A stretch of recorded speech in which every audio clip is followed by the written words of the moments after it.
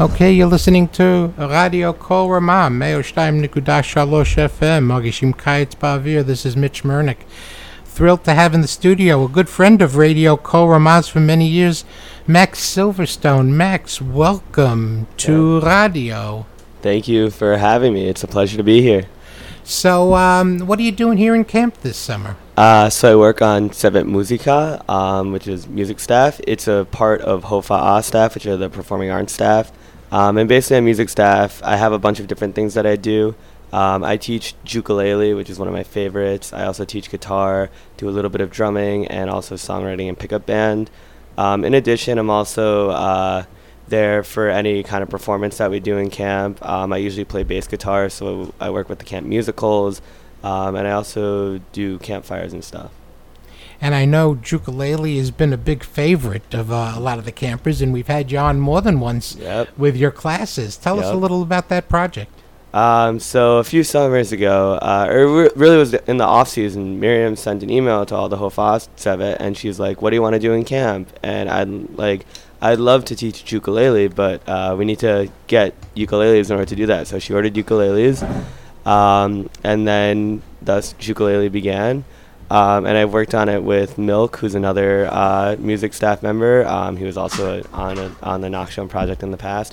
And we developed like a whole ukulele curriculum where we have songs that we want them to learn. So we have some Jewish songs like Odevo Shalom Aleinu and the Nava Tehillah Oseh Shalom. And then we just have some pop songs like Hallelujah by Leonard Cohen and I'm Yours by Jason Mraz. So why the ukulele? Why is that an important instrument to use for this type of project?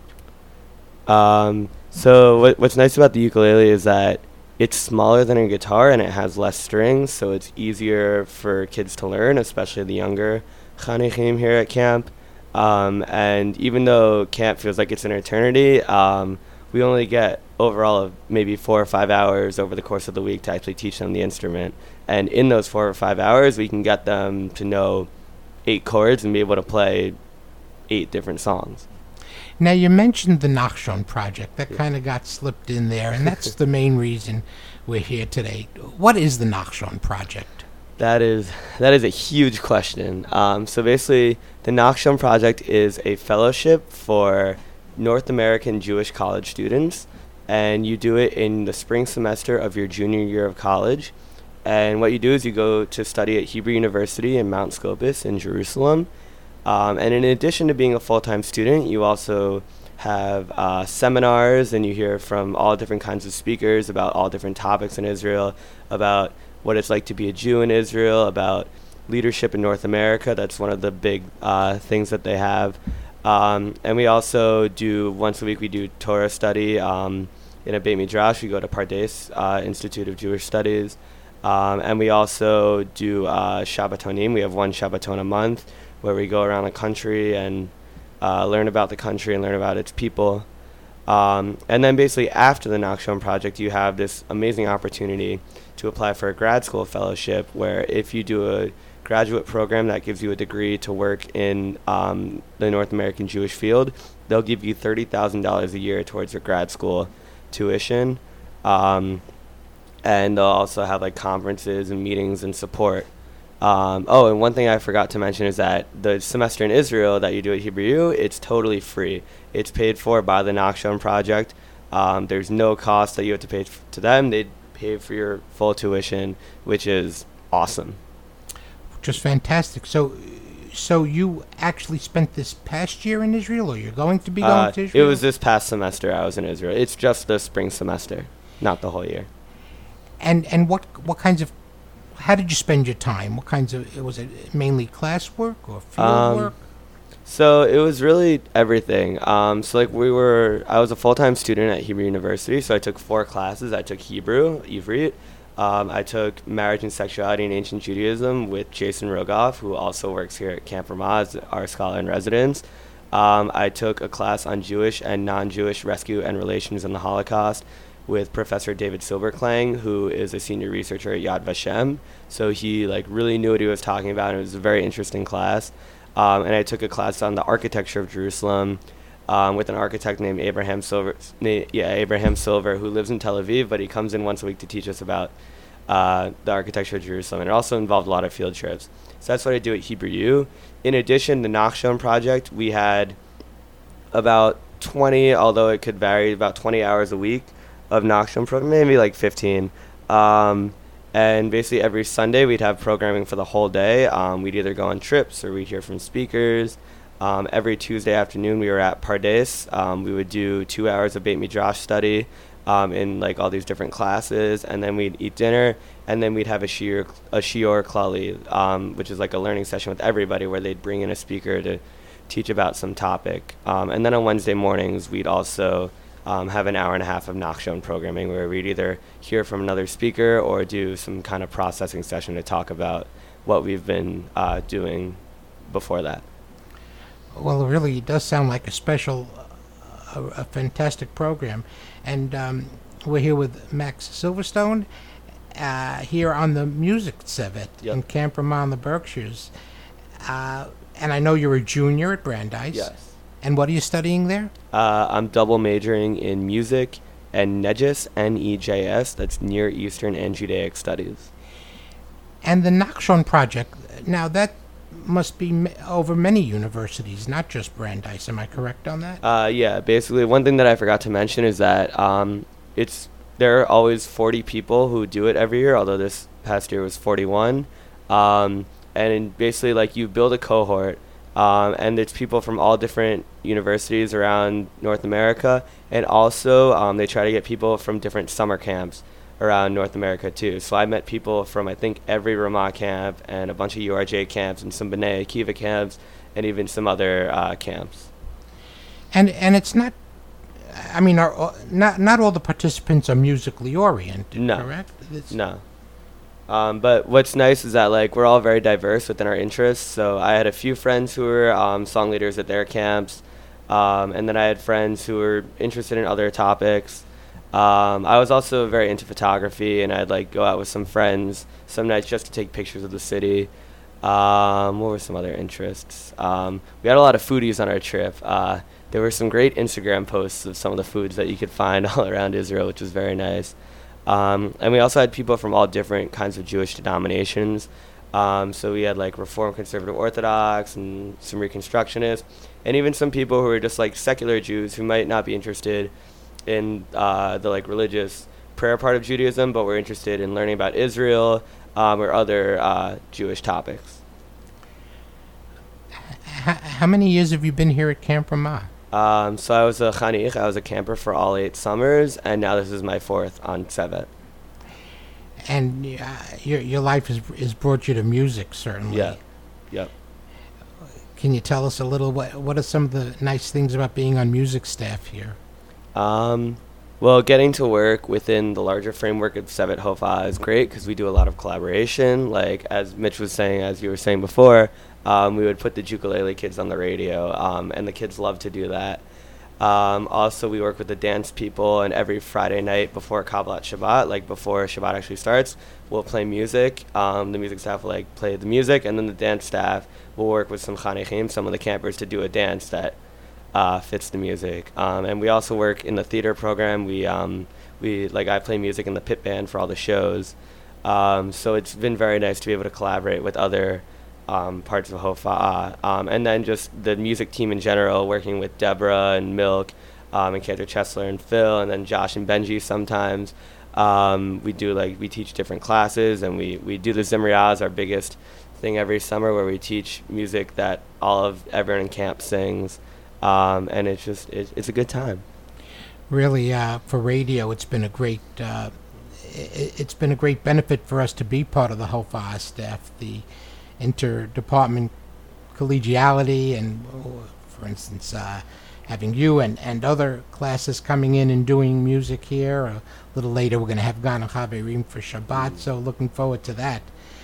So getting back to the Nachshon project, which really seems to have had a significant impact on you, how long has this project been going on? Do you know? It's actually a pretty new project. It happens every spring, where the actual project happens, although they spend the rest of the year like recruiting and interviewing and whatever. But I was in cohort 4 of the Nachshon project, so it's only been going on for 4 years. Milk, who's on music staff with me, he was on the original cohort. And then also Ramah Berkshire sent Emily Rebenstock was in cohort 2 and Max Hirsch was in cohort 3. We've had one person from Ramah Berkshire's each year in the cohort. So it's the 4th year, so it's still like a very new program. But that being said, like the amount of experience that I felt like was in the program was just incredible. A lot of the speakers that we had, like they come speak to the program every year because after doing it the first year, they just loved getting to work with us on the cohort, and they love working with the Nachshon project. And I know now they're in the middle of recruiting for cohort 5, and I've talked to some of the Tzevet here, even some Chanechim I've talked to about it who can do future cohorts. And for anyone who's thinking about applying, like please do. It's a fantastic experience. There's really no reason not to apply. I definitely recommend doing it, and I know it's going to continue into the future. Now, that's definitely a great message for people. What if someone wants to support this project? It certainly, I'm sure, takes funds. How would one contribute? Who supports this, and how would one become a part of supporting wonderful young people like you going and taking advantage of this fantastic program? So interestingly enough, you actually they don't accept donations. It's all funded by the Legacy Heritage Fund, which is a Jewish organization that funds programs like these that are about Jewish leadership and strengthening the Jewish community. But basically, the Legacy Heritage Fund, they get their money from the people who run the organization themselves, and they have enough, and they don't ask for any more. But what you can do to help is just to talk to other people about it and just to make more people aware of it so that they know to apply for it, because it's a new program. So because it's only been going on for 4 years, not everybody knows that it exists, but I'm sure that there are more people that the Nachshon Project isn't reaching who could totally be a good fit for the program, but they don't know about it, so they don't apply for it. Who's the director of this wonderful program? So it's a 4-person team that runs it. So there are 2 rabbis who are kind of the co-directors, Rabbi Josh Cohen and Rabbi Todd Zeff. And everyone who runs it, they're all originally from America, but they live in Israel now. So Rabbi Cohen and Rabbi Zeff have experience as camp directors and as pulpit rabbis. And they like do the interview process, and they're kind of like at the front of the program. In addition, there are 2 other people, Mary First Homa and Batsheva Gross, who actually just had a baby 2 days ago, so Mazel Tov Batsheva. And they kind of run the logistics of it. Mary is also a photographer, so she takes like pictures of us. We get headshots at the beginning of the semester, and then we can use them like for other things, which I just think is awesome. And then Batsheva works mainly towards the grad school part of the project. Basically, after you do your semester in Israel, you can apply for the grad school fellowship, and the logistics of that is done with Batsheva. Fabulous. Why is it called the Nachshon Project? That is a really good question. So there's a midrash. Basically, a midrash is like a text that kind of answers questions of what's missing in the Torah. So there's a midrash that as the Jews were leaving Egypt, they got to the Red Sea, and unlike the way that it's glorified, kind of like in the movie The Prince of Egypt, like Moses was having a hard time splitting the Red Sea. And there was one person whose name was Nachshon ben Aminadav, Nachshon the son of Aminadav, and he takes a step into the Red Sea, and then he keeps walking. He walks further and further and further into the Red Sea, and it's still sitting there. It hasn't split yet, and like the Egyptians are coming from the back, and the Israelites are like freaking out that the Egyptians are going to get them. And then finally Nachshon, once his face goes underwater and he can't breathe anymore, then the Red Sea splits. And basically what this midrash tells us is that you should have faith even in the last moment. You should never lose faith, because if you keep trying, it will gradually happen. And basically Nachshon now, he's like seen as the leader. He was the leader, that he was the first one to take the plunge into the water, just like how the people in the Nachshon Project were the future leaders of North American Jewry. So Max, what does the future hold for you going forward the next couple of years, and how has your participation in the Nachshon Project kind of flavored the direction you think you're going to be taking? So basically, I'm hoping to go to cantorial school at the H.L. Miller Cantorial School at the Jewish Theological Seminary in New York.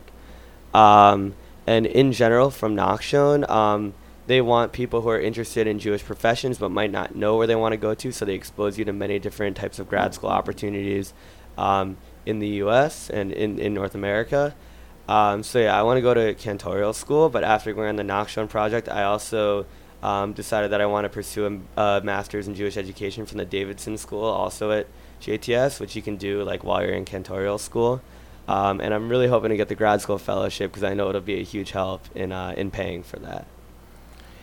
Wow, what a fabulous program. Kol hakavod to the organizers and creators of the Nachshon Project and the funders, the Legacy... Legacy Heritage Fund. And kol hakavod to you, Max, for coming here to camp. You're so great with the kids, good friend of radio, and always appreciate that. And if anything I forgot to ask you or anything you want to add? Yeah, just like a few things that just didn't get in there. Another thing that you do after the Nachshon Project is you have to bring something back to your campus and to your summer camp. So basically you do like a program in each that talks something related to Jewish education or really something related to Israel specifically. So in camp, either in the next week or two, I'm going to do a program with Gesher, which is our oldest Eidah, where I teach about two songs, Yerushalayim Shel Zahav, which I think a lot of people are familiar with, and Yerushalayim Shel Barzel, Jerusalem of Iron, which I think less people are familiar with. And basically these two songs paint like a very different picture of the same Jerusalem. So I'm going to talk about the lyrics of those songs and like the history of them and what those lyrics mean. And I'll also talk about my own experience in Jerusalem. And then I'll give an opportunity to the Chanichim to think about what they think their version of Jerusalem really looks like. So that's what I'm going to do in camp as my Nachshon project. And then on campus for my Nachshon project, what they do is they give us a budget to run our project, which is very helpful. So like, on campus, I'm going to use my budget to bury a bunch of old books that we have. Basically, when you have a sacred text or a text with God's name on it, you're not supposed to throw it out. You're supposed to bury it. So we have hundreds of old Sidurim at Brandeis that need to be buried, but we don't have the funding for it. So I'm going to use the funding from Nachshon to bury the books, and then I'll do an educational event around it that talks about sacred texts and about the texts that we're burying, and also about burial, the subject of Jewish burial itself, because I find it very fascinating. So as we're continuing to speak with Max Silverstone about the Nachshon project, so Max, so you were in Israel for a semester. How long was that actually? So it was 5 months. It was the middle of January until the middle of June. And what was so you were what's going on with Masorti Judaism in Israel? What's the matzav, if you will, or what's the feeling? What's happening over there? Yeah. So basically, Masorti is like the name for conservative Judaism outside of North America. So Masorti Judaism in Israel is very small, unlike in the United States. And unfortunately, it's not recognized by the government. So the government will fund more traditional, like Orthodox schools and synagogues, but they won't do it for Masorti Judaism, which I think is very unfortunate because Israel really should be a place for all Jews. And that's just not how the government is really running it right now. But my experience, I had a pretty good experience with it. There was a Masorti shul that was 5 minutes from the dorms, which were in the French Hill neighborhood. The shul was called Ramot Zion. And I went there every week for Shabbat. When I was in the dorms for Shabbat, I was away a lot. And I really felt like I was a part of their community. I went to Shabbat dinner at a lot of the congregants' homes. And I also joined their a cappella group, which was just awesome because I really missed singing while I was away from the Brandeis chorus and while I was away from the Camp Makela. And then another thing is that there's an egalitarian section of the Kotel, and it was generally empty. And when I went, I was usually the only person there. So I tried to go as often as I could to make sure that there was always somebody there who represented the values that the space was really designed for. This, of course, has been a controversial and contentious issue. So let me just ask you, why? Where is the egalitarian section right now at the Kotel? So it's south of the main plaza. It's called the Ezrat Yisrael Plaza. If you walk in through the Dung Gate, it's on your right before you actually make it into the main plaza. Or if you go down those steps, you kind of like go straight past the bus stop where the number 1 and the number 3 bus go, and you keep going down more steps. And instead of making a left to the security of the main plaza, you make a right, and then there will be like a gate and a sign that says Ezrat Yisrael. And then there are steps after you go down the gate that take you to the prayer platform. So on the most recent news cycles, we haven't heard much about that issue of the egalitarian section and where it should be. Yeah. Are people generally satisfied right now with that section being put aside for egalitarian worship? Well, I mean, right now it's just kind of on the side because we know the main platform is the main platform. But the truth is, like, it's there, and like you build one platform in one place and one in the other place. Right now, the whole controversy is that it's a very small platform. It only fits about 450 people, as opposed to the main plaza, which I think can fit tens of thousands.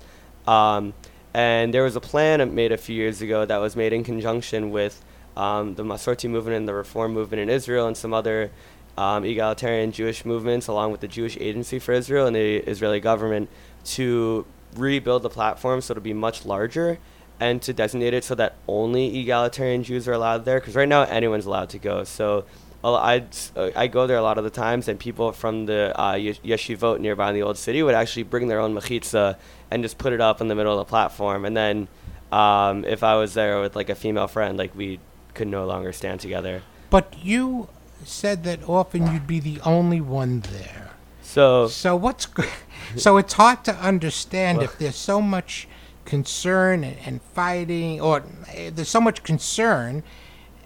The fact whether it's small or big or not small, it looks like it's underutilized, or so one could make the case that really no one cares about it. Yeah, and it's unfortunate, but it is kind of true. Basically, I probably went there around 25 times, I'm guessing, and I'd say 1/3 of the time I was the only one there. 1/3 of the time there were people from the local yeshivot who brought a mechitza and daven there, and 1/3 of the time there were Torah groups there, either birthright groups or other groups. And technically they're not supposed to be there, but because nobody was davening there, like the tour guides were like, oh, I'll take my group there because it's not actually going to disturb anyone. So it was kind of different every time I went, like what was going on there. And these were times that there were a lot of people at the the main standard main the main section. plaza always has a lot of people, no matter what time of day, and it's like Jews and even tourists who just go to see it because it is just an incredible sight to see. But in terms of the people who actually use the platform, it's unfortunate that there's only a small number of Jews in Israel who are Reform or conservative, but are also involved Jewishly. Basically, what you see in Israel, there's a big divide where a lot of people are observant Jews, and they lean more like Orthodox and more traditional, and they daven with the mechitza. Or you see a lot of secular Jews who just don't really care at all, and the like kind of Reform and conservative Jews who are observant and who are interested and into it. They're kind of like caught in the middle, and it's a very small number. I think there's only 30-something Masorti shuls throughout all of Israel versus 500-something conservative shuls in the United States. So other than davening and populating the egalitarian section of the Kotel, how did you spend free time there? I assume you had some free time. It wasn't all classwork. I mean, that's the thing. There was a lot of Nachshon programming and a lot of class time. But yeah, there were other things I did in my free time. So one thing I did, there was another program that I got involved with at Hebrew University. It was called the RRG Beit Midrash program, the Rabbi Reuven Grodner Beit Midrash program. And it was at the Hebrew University Hillel every Monday night from 6 to 9. They would invite a speaker to talk about a whole range of topics like politics, technology, science, travel, just a whole range of topics. And then we would spend time studying like Beit Midrash. we do Beit Midrash study afterwards, and there was also free dinner every week, which was awesome. Usually like bagels or pasta, and it was very good. And I had a chavruta. His name's Yehuda Simon. Shout out to Yehuda. He's originally from Chicago, but he lives in Israel now, and he would also come every week because he lives in the same neighborhood as one of the rabbis who ran the program, Rabbi Yonatan Udrin. And I would study with him every week in this Beit Midrash program. Some of the other things I did in my free time, I did a lot of photography around the city. You can follow my Instagram at maxsilv507, and you can see my pictures from Israel and just other pictures I've taken. And in addition to that, there was also one time that I went flying with Avia Morag, who's one of the Hebrew teachers here at Machane Ramah Berkshires. He has a little single-engine propeller plane and a private pilot's license, and we went flying over Israel, and it's really, there's nothing I've done in my life that can compare to it. It was absolutely incredible to see Israel from above. We did a 360 around the old city, and I got some incredible photographs that you just see it in ways that you've never seen it before. And it's especially cool to see it when you think about what makes up Jerusalem and how like it's one of the big homes for the three monotheistic religions, and you can take a picture of the old city and you see like the Church of the Holy Sepulchre and the Dome of the Rock and the Herva Synagogue, all three of those domes all in one picture. It's really an incredible thing to see. Do you have these up online? Could people see them by any chance? I have them on my Instagram. And could Korama upload them possibly? Well, maybe we we could certainly upload one picture if you like. Sure. So we'll do. I think we'll I see know if we could do that. Yeah. Well. I also have them on my Facebook. If you're friends with me on Facebook. Okay. Yeah. And what about Did you get to spend any of the Chagim over there in Israel? Oh yes, holidays in Israel they're awesome.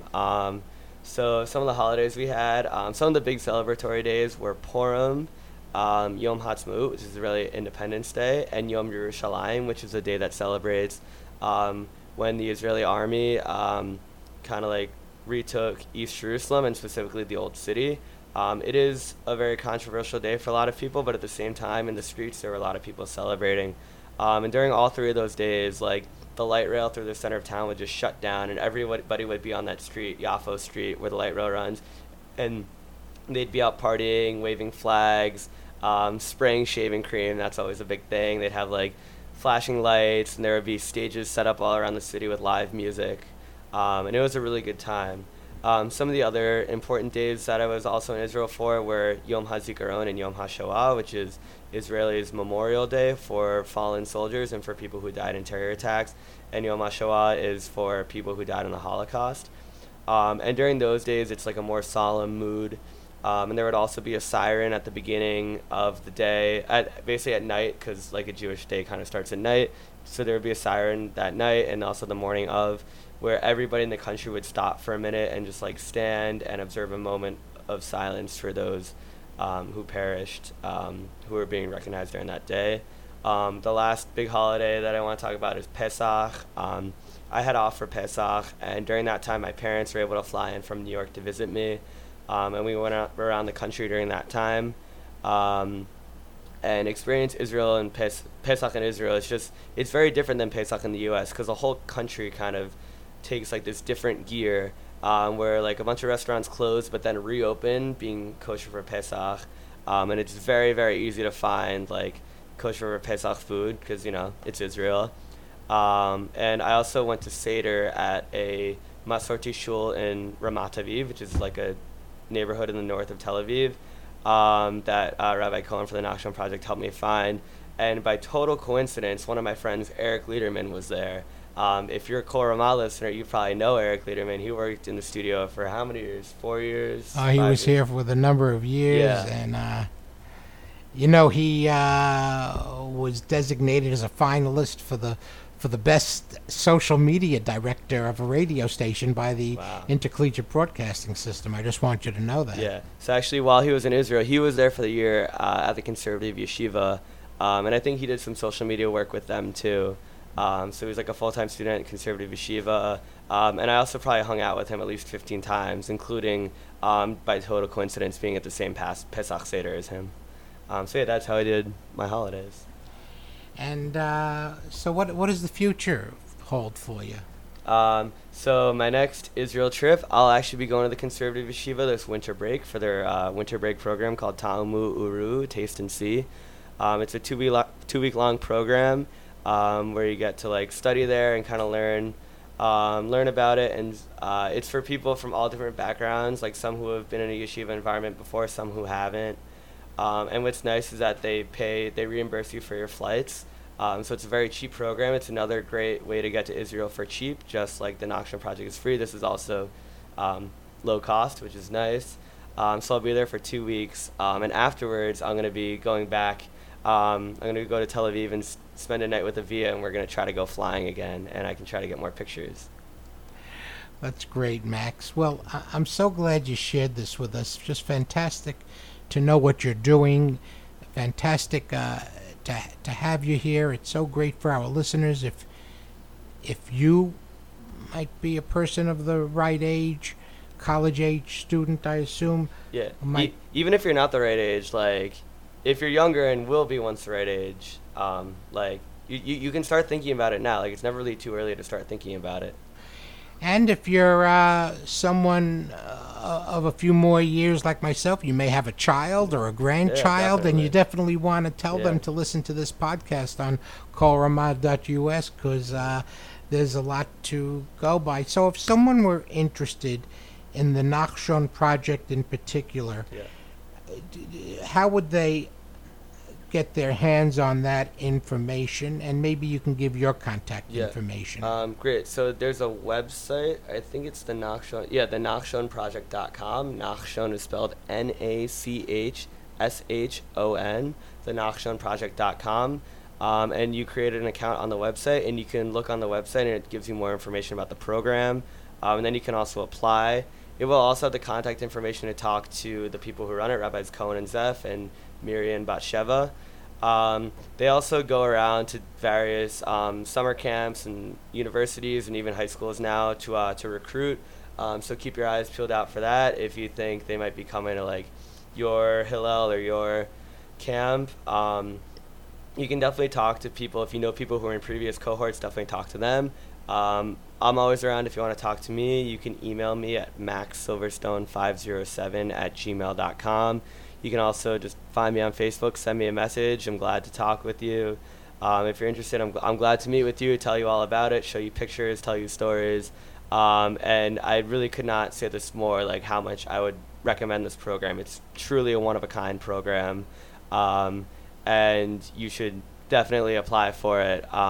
Unfortunately, not everyone gets it. It's a limited amount, but you know, it's always worth a shot, especially like it's a free semester, which is just amazing in and of itself. Add all the programming on top of it. It's a truly incredible experience.